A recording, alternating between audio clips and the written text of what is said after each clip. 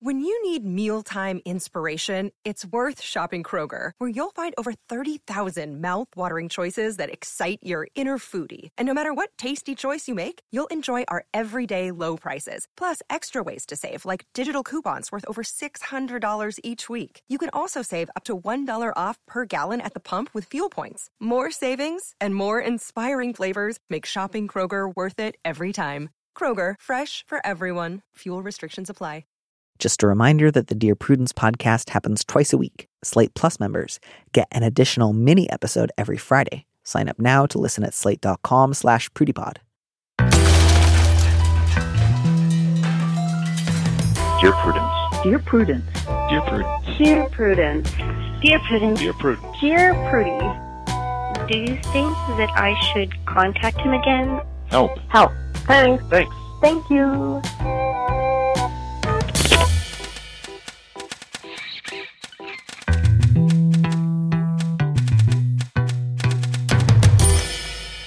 Hello and welcome back to the Dear Prudence show once again. And as always, I am your host, Daniel M. Lavery, also known as Dear Prudence. Since this is our last episode of 2020, I'd like you to take a deep breath, gently close your eyes, and imagine this. It's an hour into the future, and I've finished this recording. I get up and walk away from my recording setup and leave the room. The room is empty. I realize that I left the light on, and I go back to turn it off. I pause in the doorway and take a long, soulful look around the room.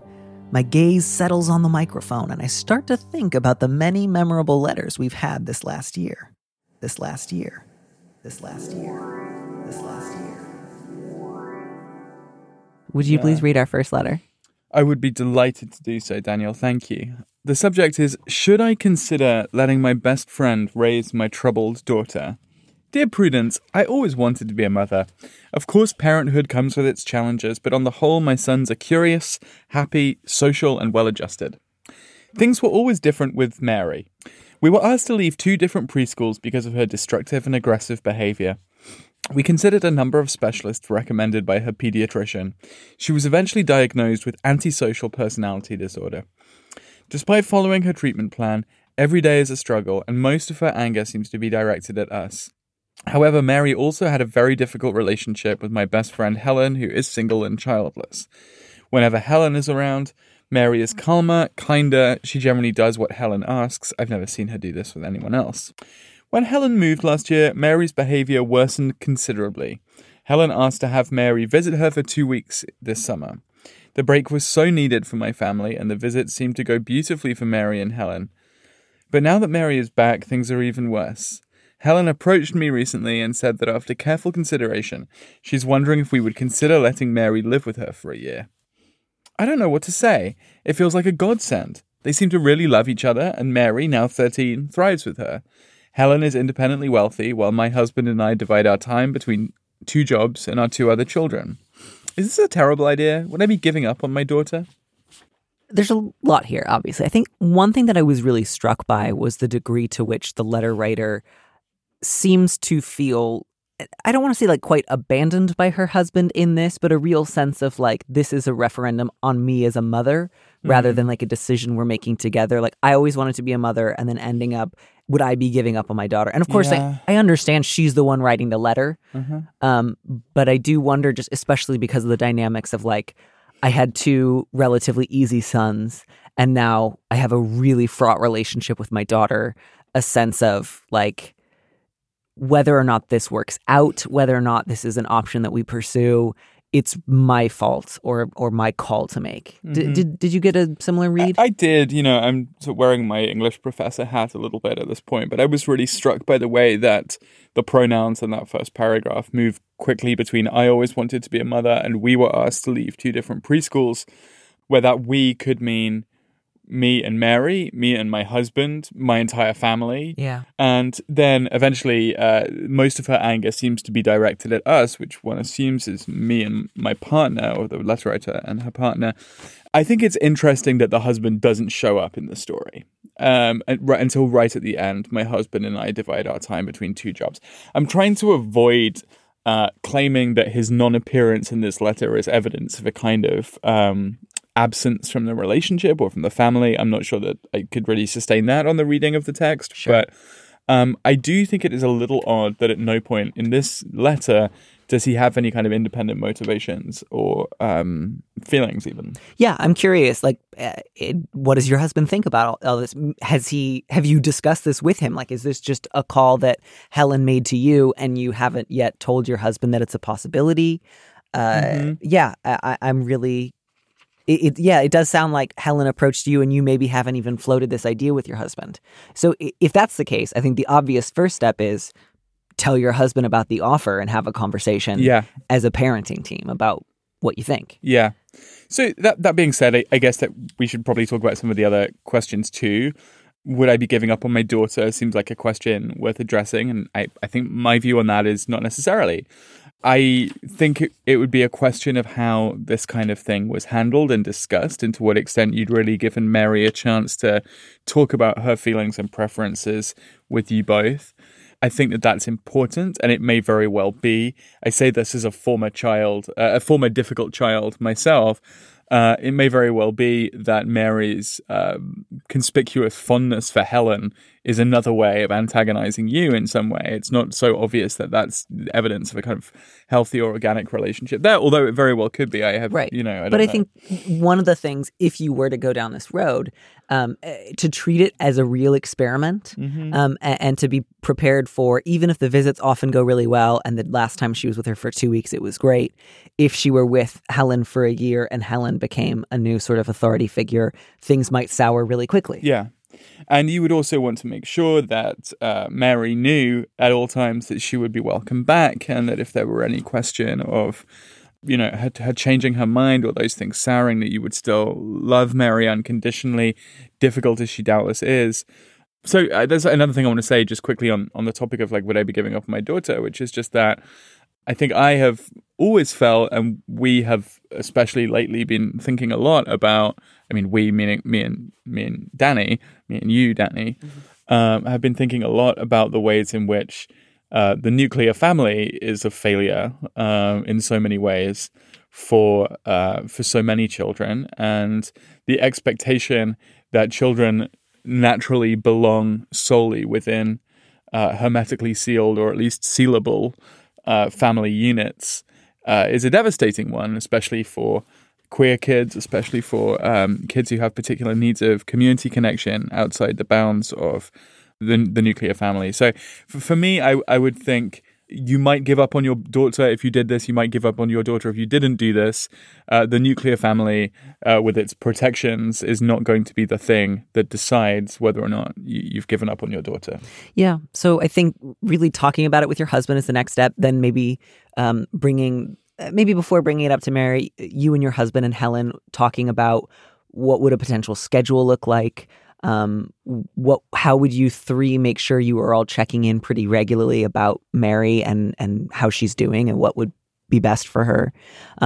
What ways would you have a kind of contingency plan in place if things clearly didn't work out? And then once you feel like, okay, the three of us are on a somewhat similar page, then talk to Mary, ask her what she thinks. As you said, make it clear that this is an option, not something she has to do. Probably it would make the most sense to give it a trial run first, and it might not be great to do it in the middle of the school year. So this might be something that you would want to start, say, in the early summer, and see how that goes. You'll have a sense of what timeline works best for your family. But no, she's 13. I'd have probably a different answer if she were a lot younger, and being away from you for that long a period of time would probably be really, really difficult. But, kids at 13 often go to long summer camp. Sometimes they go to boarding school. Sometimes they stay with relatives. I'm sure there are ways that you could do this that would feel like, get out of here. We're not going to call. We're hoping that this just turns into your life, that would make her feel rejected or cast off. But there would also be a lot of ways to make sure that this was about extending your family in a bigger and a broader sense, and might work really, really well. Yeah. You'd also obviously want to make sure that you had an opportunity to talk in great detail with Helen about what expectations between yourselves as parents and her could and should be. Yeah, basically my thought about this is that, one of the ways to diffuse the antagonism would be to really truly consider this as an option and work out what kinds of responsibilities and ethical relations it would entail. Right. And yet, I think just to that end, the subject here, which is, should I consider letting my best friend raise my troubled daughter, is, I think, maybe illustrative of something that you can let go, which is like either Mary lives primarily with me and my partner and we raise her, or she goes and lives with Helen and we've abandoned her, or we're done with her, or we're no longer involved in raising her. And like, even if she goes for a year and it goes great, I think you should still visit, you know? I think you should still call regularly. Mm-hmm. I think you should fly out yourselves at least once so that it's not just like a year without seeing Mary. Mm-hmm. So it's not just like if she goes and lives with Helen, then she is out of the family. I think that there are a lot of ways to make sure that it's a trip, an experiment, time spent with basically another member of the family, not here, you're her mom now. Yeah. Yeah. Yeah. I think we cleaned that one up. I think so too. And I'd love to hear back from you. I would really love to know how these conversations go.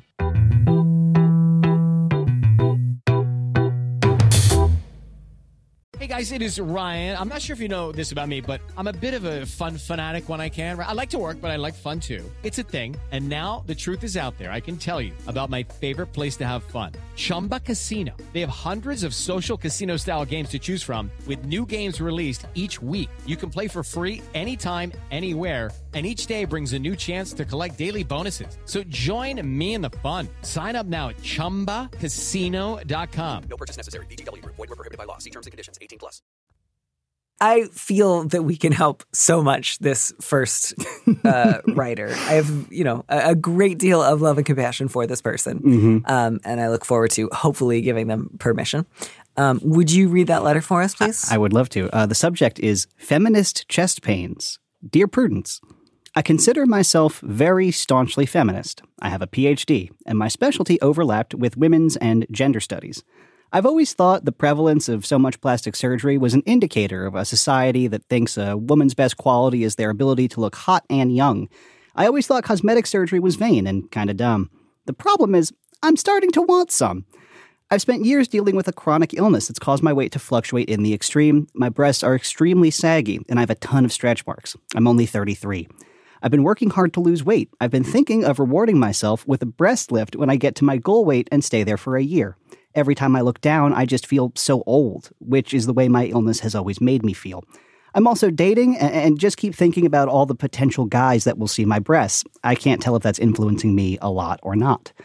I need some outside perspective on this. I still think it's kind of dumb to have a risky surgery to prevent something that's going to happen over time anyway, but I just feel so frumpy. How can I figure out what to do? As they say, lots going on here. I think it's wonderful that you have a PhD. I don't know that that's like relevant here exactly, but congratulations. You certainly don't need one to be a feminist, but I'm glad you're proud of it and that you earned it. That's wonderful. That's a real achievement.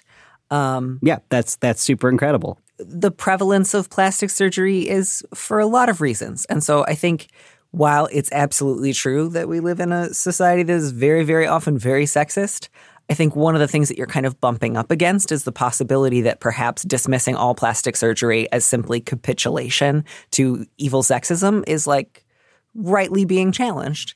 Right. And that's okay. Right. Capitulation to a society that is sexist or just sort of unmitigated vanity, right? Vain and kind of dumb. Which is my, that is my gender goals. That's all I want. I want to have a lot of masculine jewelry and be a himbo. Yeah, I was going to say, your goal has been himbo for quite some time. Day one, baby. Although, to be fair, counterposing society that prizes these things and then saying also plastic surgery is vain and dumb, the society that you just posited, plastic surgery, kind of makes sense. It makes a ton of sense. It makes sense for reasons that you outlined in this question about why you want it, right? Because you want it for yourself, but you also have some external concerns in terms of your dating, and you don't want to feel self-conscious, right? You say, I can't tell if that's influencing me a lot or not. And the fact that it's in this pretty brief letter, the part that this letter writer is considering herself in sexual situations, right? Not only for her own wanting to not feel frumpy, but also for that of a partner. I think it is obviously influencing you to some degree. Yeah, of course it is. And I don't know that you need to pretend that it isn't in order to say, I'm allowed to make this decision.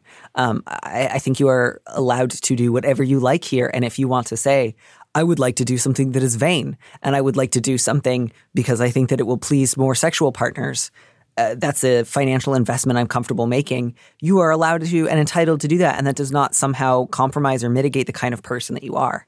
Right. I do think, when it comes to stuff like surgical risk, there's always risk when you go under anesthesia, but talk to one or more plastic surgeons about the risks of breast lifts. I don't know that it's an especially risky procedure. Again, obviously all surgery is slightly risky, but I would reality test the idea that a breast lift is super risky. Right. I don't know that obviously they're never going to tell you like, no, this one's the safest. That one's not, like no one's going to open themselves up to that kind of a lawsuit, but right. Get some information about complications, possible side effects, possible outcomes. If you decide like, nope, you know what, that's too risky for me, I'm going to look for non-surgical alternative ways of dealing with this.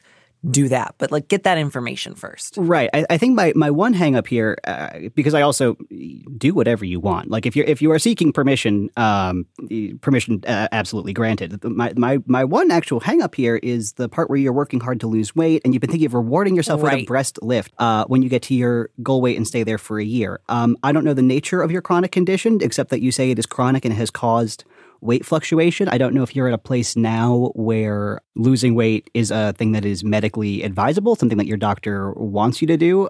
Certainly, medical doctors often tell people that seem to be sort of overweight by a like arbitrarily assigned BMI that they should lose weight, kind of whether or not that has anything to do with their health. Mm-hmm. So my one hang up here is, A of all, consider releasing yourself of this carrot stick mechanism where you only get a breast lift if you hit this goal weight.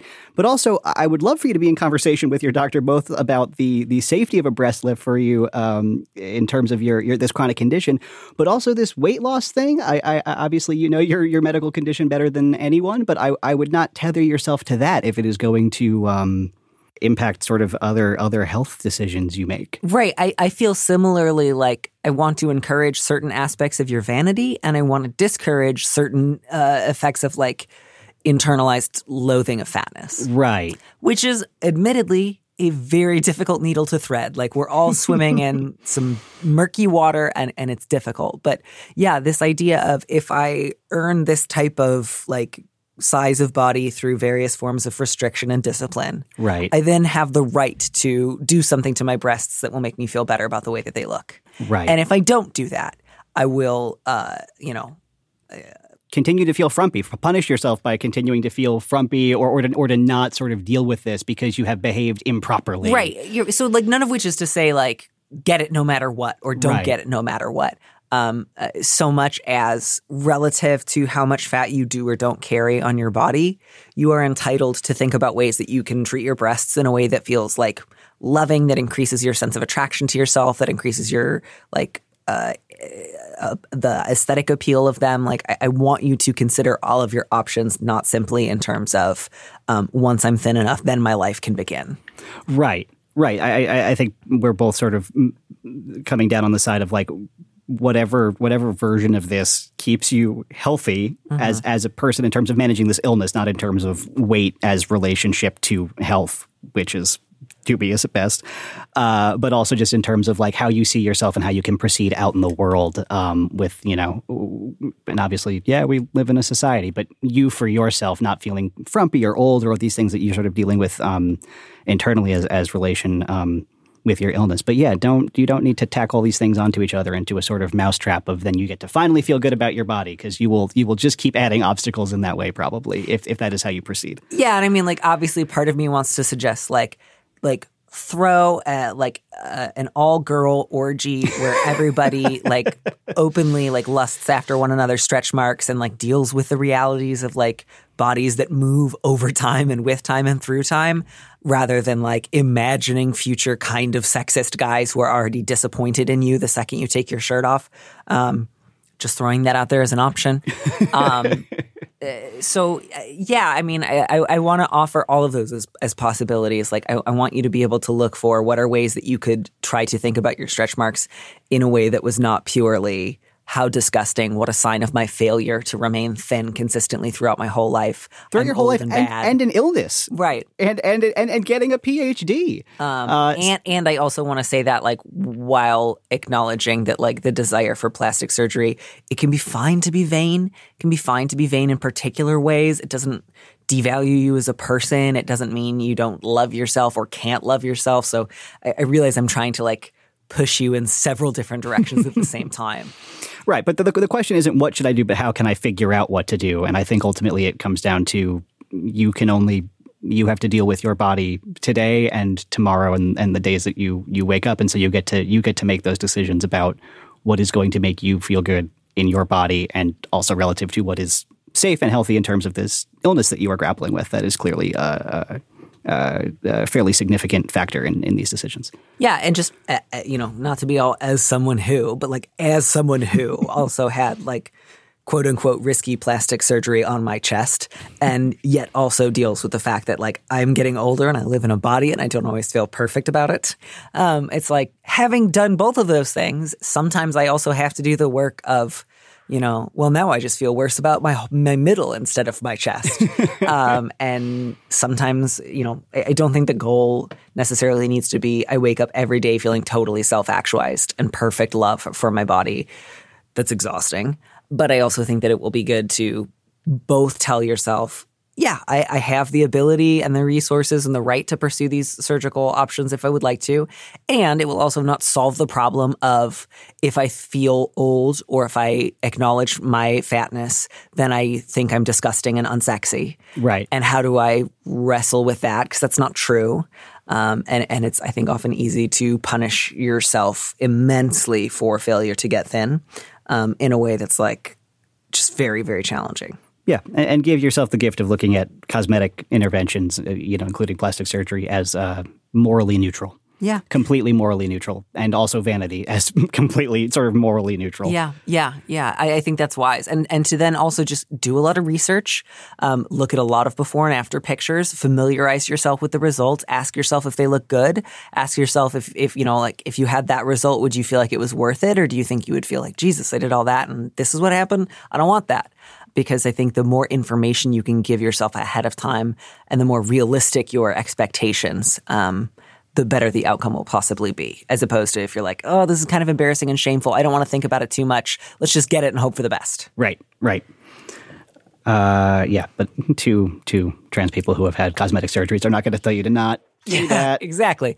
While you're at it, how much higher can you lift them than to have them removed completely?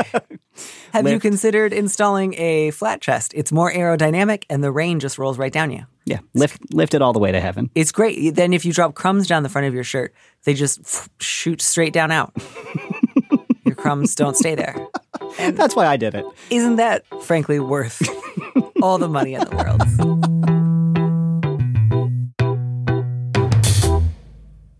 So the subject of this letter is chicken versus husband. Dear Prudence, my husband refuses to eat at Chick-fil-A due to their anti-LGBT donations. We are both in the LGBT community, and his stance has made him cut off relationships far and wide. He has made it clear that eating Chick-fil-A would result in divorce.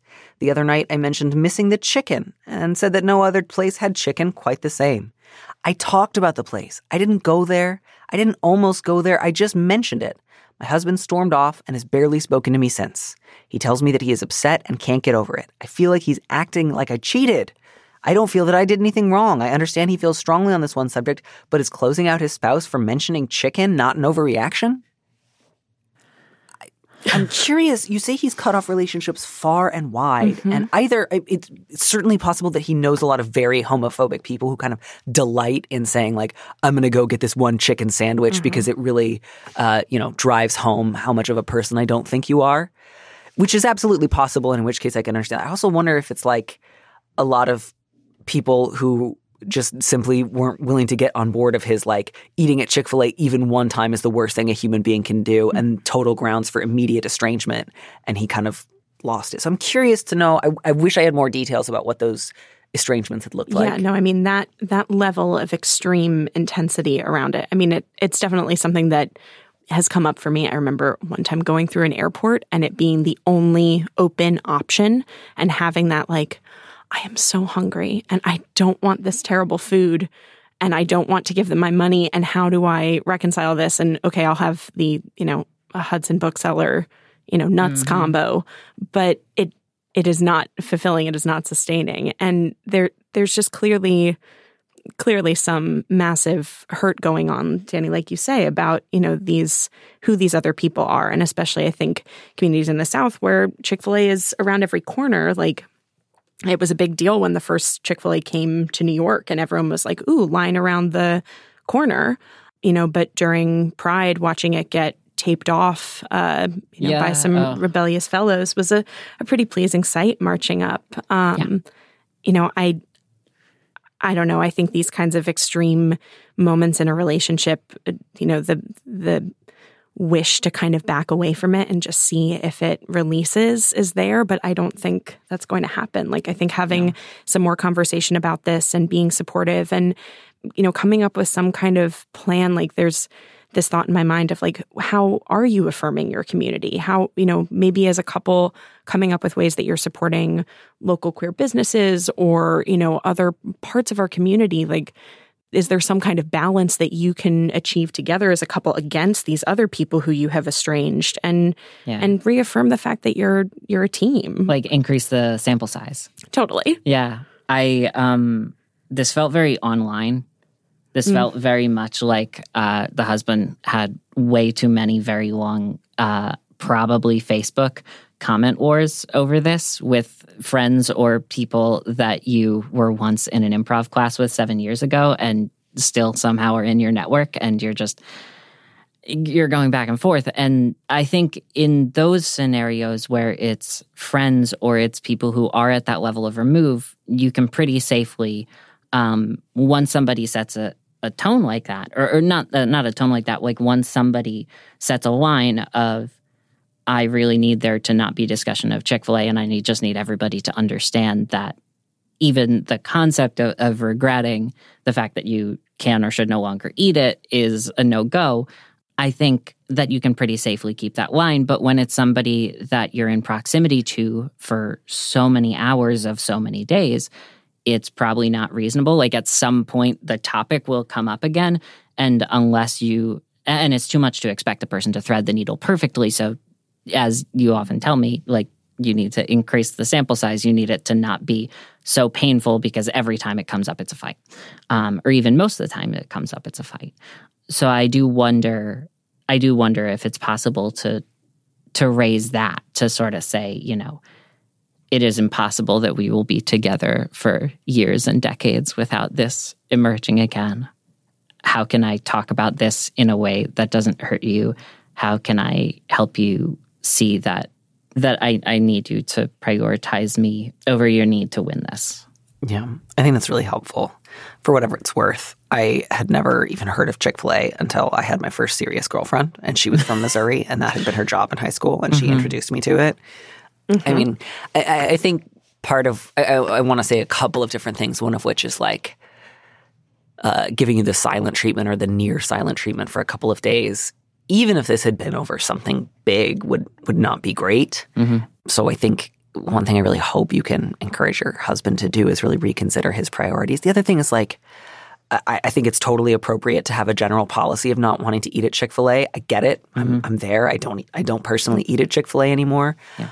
But it's also like no fast food chain is a good – like there's not really such thing as a good company. And they're all like In-N-Out donated, in California, like I think something like $25,000 to the California Republican Party back in 2018. They all engage in factory farming practices. They all underpay their employees and like don't give them enough sick pay to be able to stay home and take care of their health. Like – McDonald's has recently been hit with another one of those huge sexual harassment lawsuits. Like they're all vile. It's not even just like Chick-fil-A is far and away the worst one and then the other ones are almost okay. Like they are all profound moral compromises. And yet everyone also has to make those compromises on a regular basis within that system. And I'm not saying just like, so just eat at fast food places all the time no matter what. I just mean like it's a little strange that he's painting this as the sort of one really important stance to take when it comes to like where a person eats. And it's just like, and again, I don't say this, you can say to him like, so just get over it and eat at Chick-fil-A, but it's just like this intensity could be spread over. Yeah, take more stances. Yeah. Many more, but less intense stances. Yeah. And I think too, one thing that your husband's doing here that I would really encourage him to reconsider is attempting to conflate morality and desire and choice as all being the same thing. And it's just like, it's not that he's just saying like, don't eat at Chick-fil-A. It's like, don't enjoy the thought of their chicken, which is like, well, now you're just telling me how to feel. And like, I'll give you how to act. Like I'm on that same page, but like suggesting that is in fact good not to want something you've decided not to do is like, that's a little bleak. Yeah. Yeah. And admittedly, my first gut reaction to this was to unfortunately bring a small product placement onto your show here. Sure. And to say that there is a cookbook that's called Top Secret Cookbook, where they have all of the recipes for these kind of faux versions of all of the great chains of, whatever. Like, I just happen to remember having a Bloomin' Onion that was created at home that was a wonderful creation. But the joy of having a queer man create a Chick-fil-A sandwich from home for a queer community. Now, that was pretty great. And it wasn't identical, but it was very close. And not everybody has a deep fryer at home, and nor does everybody want to. But if you're really missing that flavor, maybe you want to sample all of the chicken sandwiches that are available to you at home and in the restaurant community. Like, And it's also a great opportunity to say, like, we're not going to be able to keep up this rate of factory farming into the future. No. Let's all just accept that, like, soon we'll never know what chicken tasted like. Nope. And it's probably a good idea to get used to that sooner rather than later. Heck yeah. We'll have our yearly chicken. Yes. Yeah. It's going to be like Redwall, where like twice a year they have a fish. It goes back to it. Yes. And then it's just back to like Bramson pudding and whatnot. And cordial. Yeah. Always cordial. So, yeah, I mean, I think to say to your husband, like, I love you. You are more important to me than mass manufactured chicken. Yeah. I hope I'm more important to you than mass manufactured chicken. We both agree that LGBT rights are good. We've both committed ourselves not to going to Chick-fil-A. I don't know what's coming up for you right now, but I would rather hear about it. And I'd rather hear about what you're afraid of, what you're angry about, what bothers you about my simply acknowledging that I enjoy the taste of something I've decided not to eat. Why does that make you so angry and afraid? Why does that make you want to punish me? And it may be that you have like an okay conversation and the like outcome is just like, it's for whatever reason, it's too volatile a topic. I'm just not going to talk about Chick-fil-A with him again. That's fine. It's not such a big issue that it's like, oh no, you're going to lose your closeness. Like you may very well just need to say like, okay, great. Whenever I want to talk about Chick-fil-A once or twice a year, I will go to a friend. Yeah.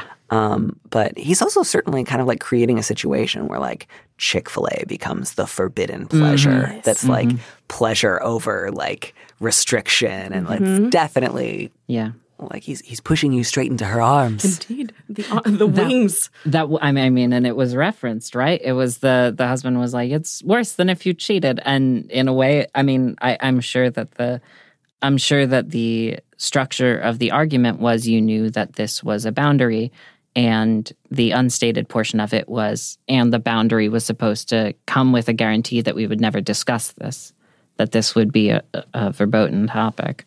And that was the nature of the pain, was that you would hurt me so by discussing this thing that you know that I hate and that I was asking you implicitly and without words to never talk about. So, yeah, time to talk it out, time to take away some of the mystery. Yeah, and, good luck. I hope that your husband does not often respond to agreements about what you're going to do together like this, because this sounds like a real potential area for growth for him.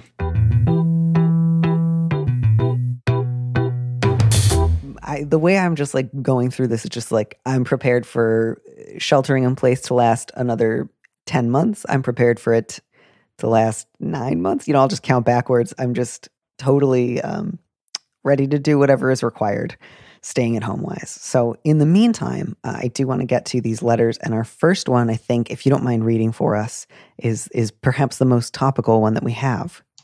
Sure. The subject is, oh, now I'm essential.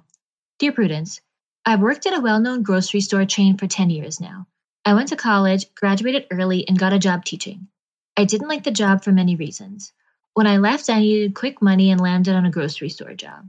Over the years, I've learned all I could and moved up to a good position. I make good money, I have amazing coworkers, I take pride in what I do. My family, specifically my mother, has always looked down on my decision. She will send me online applications to further my degree and offer help so I can start a career that's more substantial. With the pandemic, I am now considered an essential employer. My mother is now praising what I do on social media, posting that grocery store workers like her daughter are heroes. I really do appreciate this. Trust me, I am scared. But it truly hurts that this pandemic had to happen for my mother to be proud of what I do. Do I try and explain this to her or just thank her and wash my hands? I loved this. I especially love the subject line. It's like, oh, now I'm essential, which is not to say that this is like a fun or a funny problem. I recognize the real humor and like the immediate pivot from like, what kind of a job is this? When are you going to grow up and get a real job? To like, oh my God, you're a hero. Thank you. Excuse me, everyone. My daughter works at a grocery store. Like just that. Now that she realizes she can get a little social capital out of this one, she's so proud of you. And it's just like, I hope you give yourself at least a little permission, letter writer, to just fucking soak it in. Yeah, I mean, I think society as a whole is going to have to, now and as this pandemic ends, revisit their conceptions of different work and the value that they play. Yeah, I absolutely think that you have every right to bring this up to your mother. I think the most important thing to bear in mind will be it's about clarifying with your mother what kind of comments you're not going to put up with in the future and letting her know how her behavior in the past has affected you. That, I think, is a reasonable and achievable goal. And then when it comes to something like, I want my mom to understand and share my values, that is the sort of thing that you have to say, I don't get to control that, and let that part go. So absolutely say, Mom, as happy as I am that you've been appreciative of my work, I just also remember that not that long ago, you were really putting it down and that hurt. And I hope that you won't do that once this particular crisis has passed. That you can say. Maybe her response to that will be a little defensive. Maybe she'll say, oh my God, you're right, I'll never do it again. And she won't. Maybe she'll say, oh my God, you're right, I'll never do it again. And then in 2 years, she does it again. And you'll have to say like, hey, remember when we talked about this? But absolutely, I think you can do it. Yeah, I think that in any relationship, it always benefits from having more honesty and communication about what's important. But I would encourage the letter writer to focus more on the relationship with the mother and how the comments made her feel, as opposed to why she didn't value the work before and things like that. I think it should be more about the feelings and emotions than anything else. Sure. Yeah, absolutely. That makes a lot of sense to me. And then, also I hope you can give yourself a little time if you feel agitated about it. This is definitely a conversation you could have tomorrow, you could have in a week, you could have in a month. So really, I think it's just up to you to decide, like, when do I feel kind of emotionally prepared? And when does my mom see like she's relatively non-agitated, given that you're living in times of like great crisis? But yeah, absolutely. You can say something. And if in the future your mom sends you career advice that you don't want, you have every right to, say, I appreciate that you mean well, but I don't want this anymore. And I will be deleting any future career advice you send me. And, I have had a couple of like well-meaning parents don't want to let me have this thing questions lately. And I think often what it comes down to is like, how do I convince my parents to let me have this space or this respect or this autonomy? And I think one of the hard things is they won't ever give it to you. That's why you have to take it for yourself. And their first reaction is not going to be, what a great idea, I'm so glad you're taking this thing for yourself. It's going to be, resistance. And the real struggle, the real problem is, how do I go ahead with whatever I need, whether that's setting a boundary, ending a conversation, declining to hear someone else's, unsolicited advice. How do I force myself to do it when I'm worried about making my parents upset with me or risking their disapproval? And I think you're well set up to withstand a little bit of your mother's defensiveness or disapproval. And I think you'll get through it beautifully. And I hope that you stay safe at work. Yeah, based on this question, I wasn't sure if they'd already had a conversation about this or not, but I think that now maybe the lines of communication and focus on grocery workers might also help to, maybe she could talk more about what it is she does and why she likes it. And maybe that will lead to a change in the types of conversations they are having. Yeah. And I know lots of people who work in food service and in grocery stores have already talked about the way that language, like the language of heroism, is often offered in lieu of like a living wage or decent health insurance or adequate protections in a pandemic. And so, that might also be worth deconstructing with her, not in the sense of like, you're a monster for calling me a hero, but just like, calling me a hero implies that there's something unique about me. I'm actually just doing the job I already had because it has to be done, and I'm scared and I need support and protection. So if there's like any legislation potentially on the docket in your city or state that would help protect grocery store workers that you can kind of turn your mom's attention to say like, here's a great place to channel this newfound energy to help try to pass this so that we can get the things that we need in order to work safely, maybe now's an opportunity for that too. Yeah, if the mom's active on social media, that might be a great way to use it for education and awareness. And right, yeah, she's got all this time to post about how great you are. Maybe she's got time to post about like increasing the minimum wage and making sure that you all get, protective gear.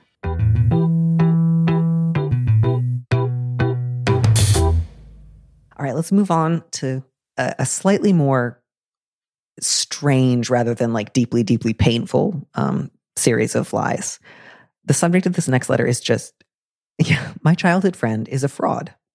By the way, I've never read the Neapolitan novels. Is this the plot of one of them? Yeah, definitely. I forget which one, but 100%. I was like, I have read this somewhere. I should really read Elena Ferrante, if only to recognize Elena Ferrante plots in the letters. So, my childhood friend is a fraud. Dear Prudence, my best friend growing up, Rena, was in many ways my twin.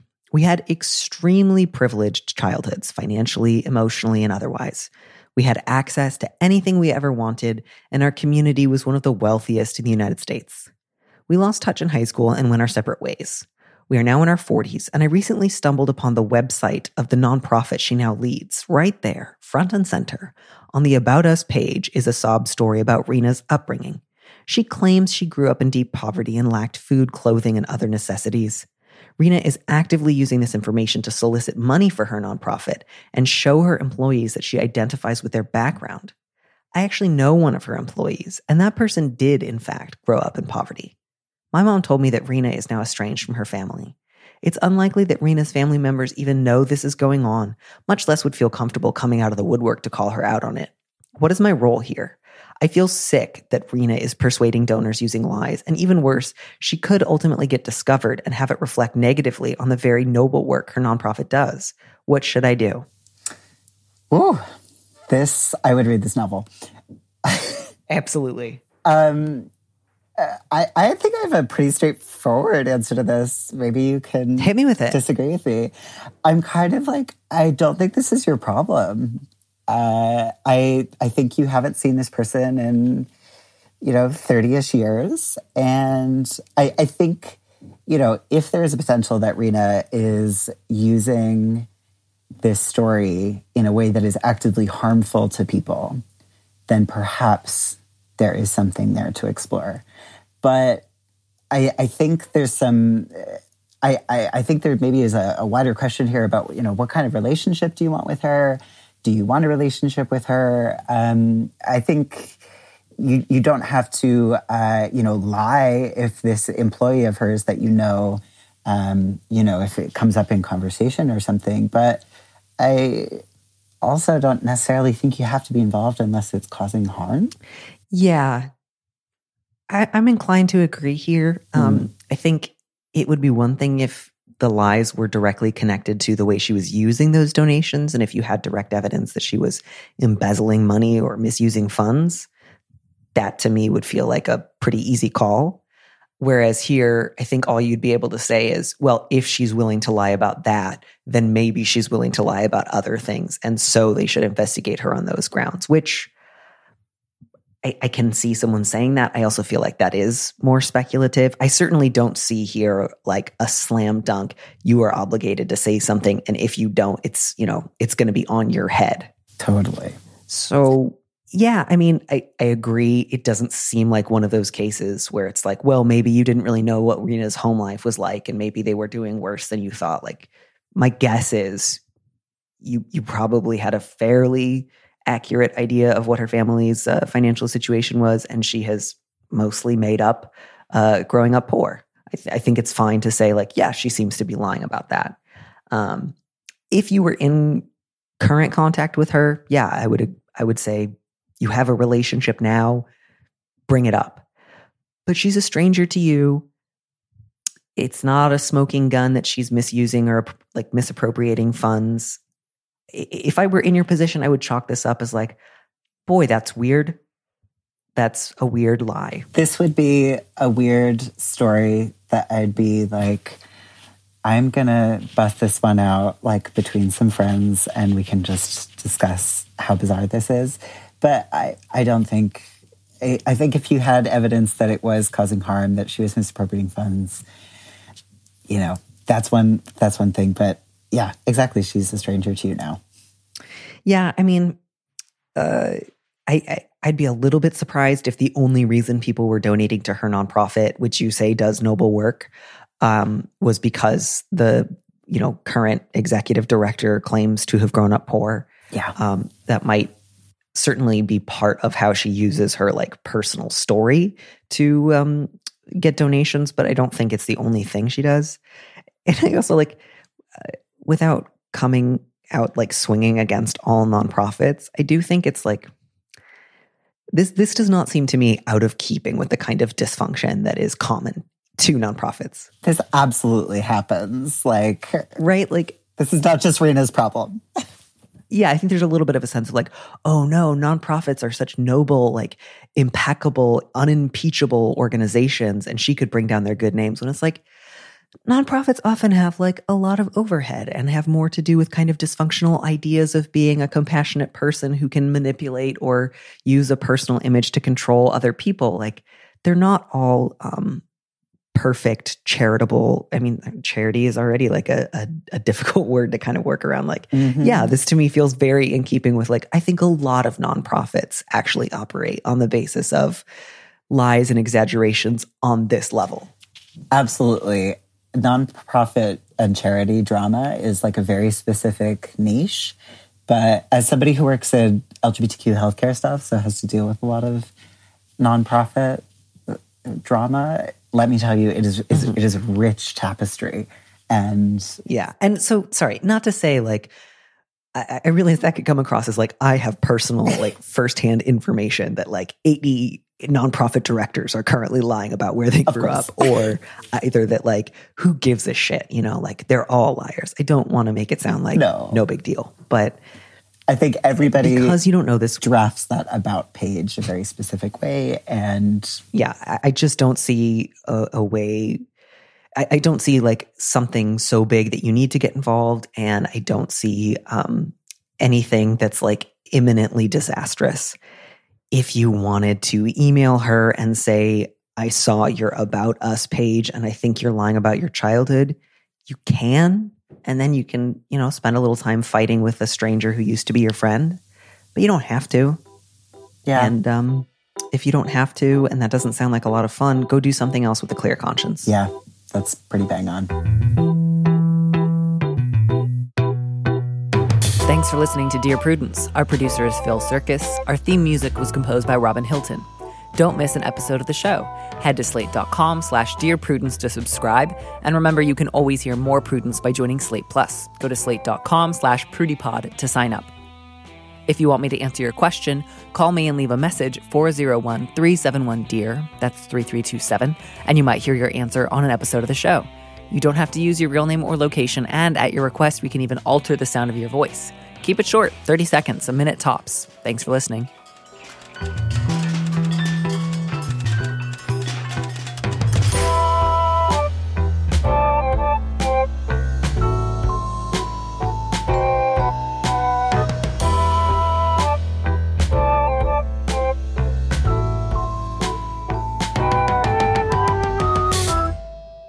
And on today's Plus segment, Like the idea that they would say like, oh yeah, it was fine that we kissed as long as we both assumed we'd hate it. But if you were gay, and of course, like if you were gay, you must have loved it. You must have super wanted to kiss me specifically. And if you had a good time, now it's a problem. Yeah. So I guess I just really want to say, first of all, I hope you get more gay friends. It doesn't sound like you have a lot of gay friends right now. And I'm sure your friends are lovely people. I don't want to be too hard on anyone who 10 years ago made thoughtless jokes about girls kissing girls. To listen to the rest of that conversation, join Slate Plus now at slate.com/PrudyPod.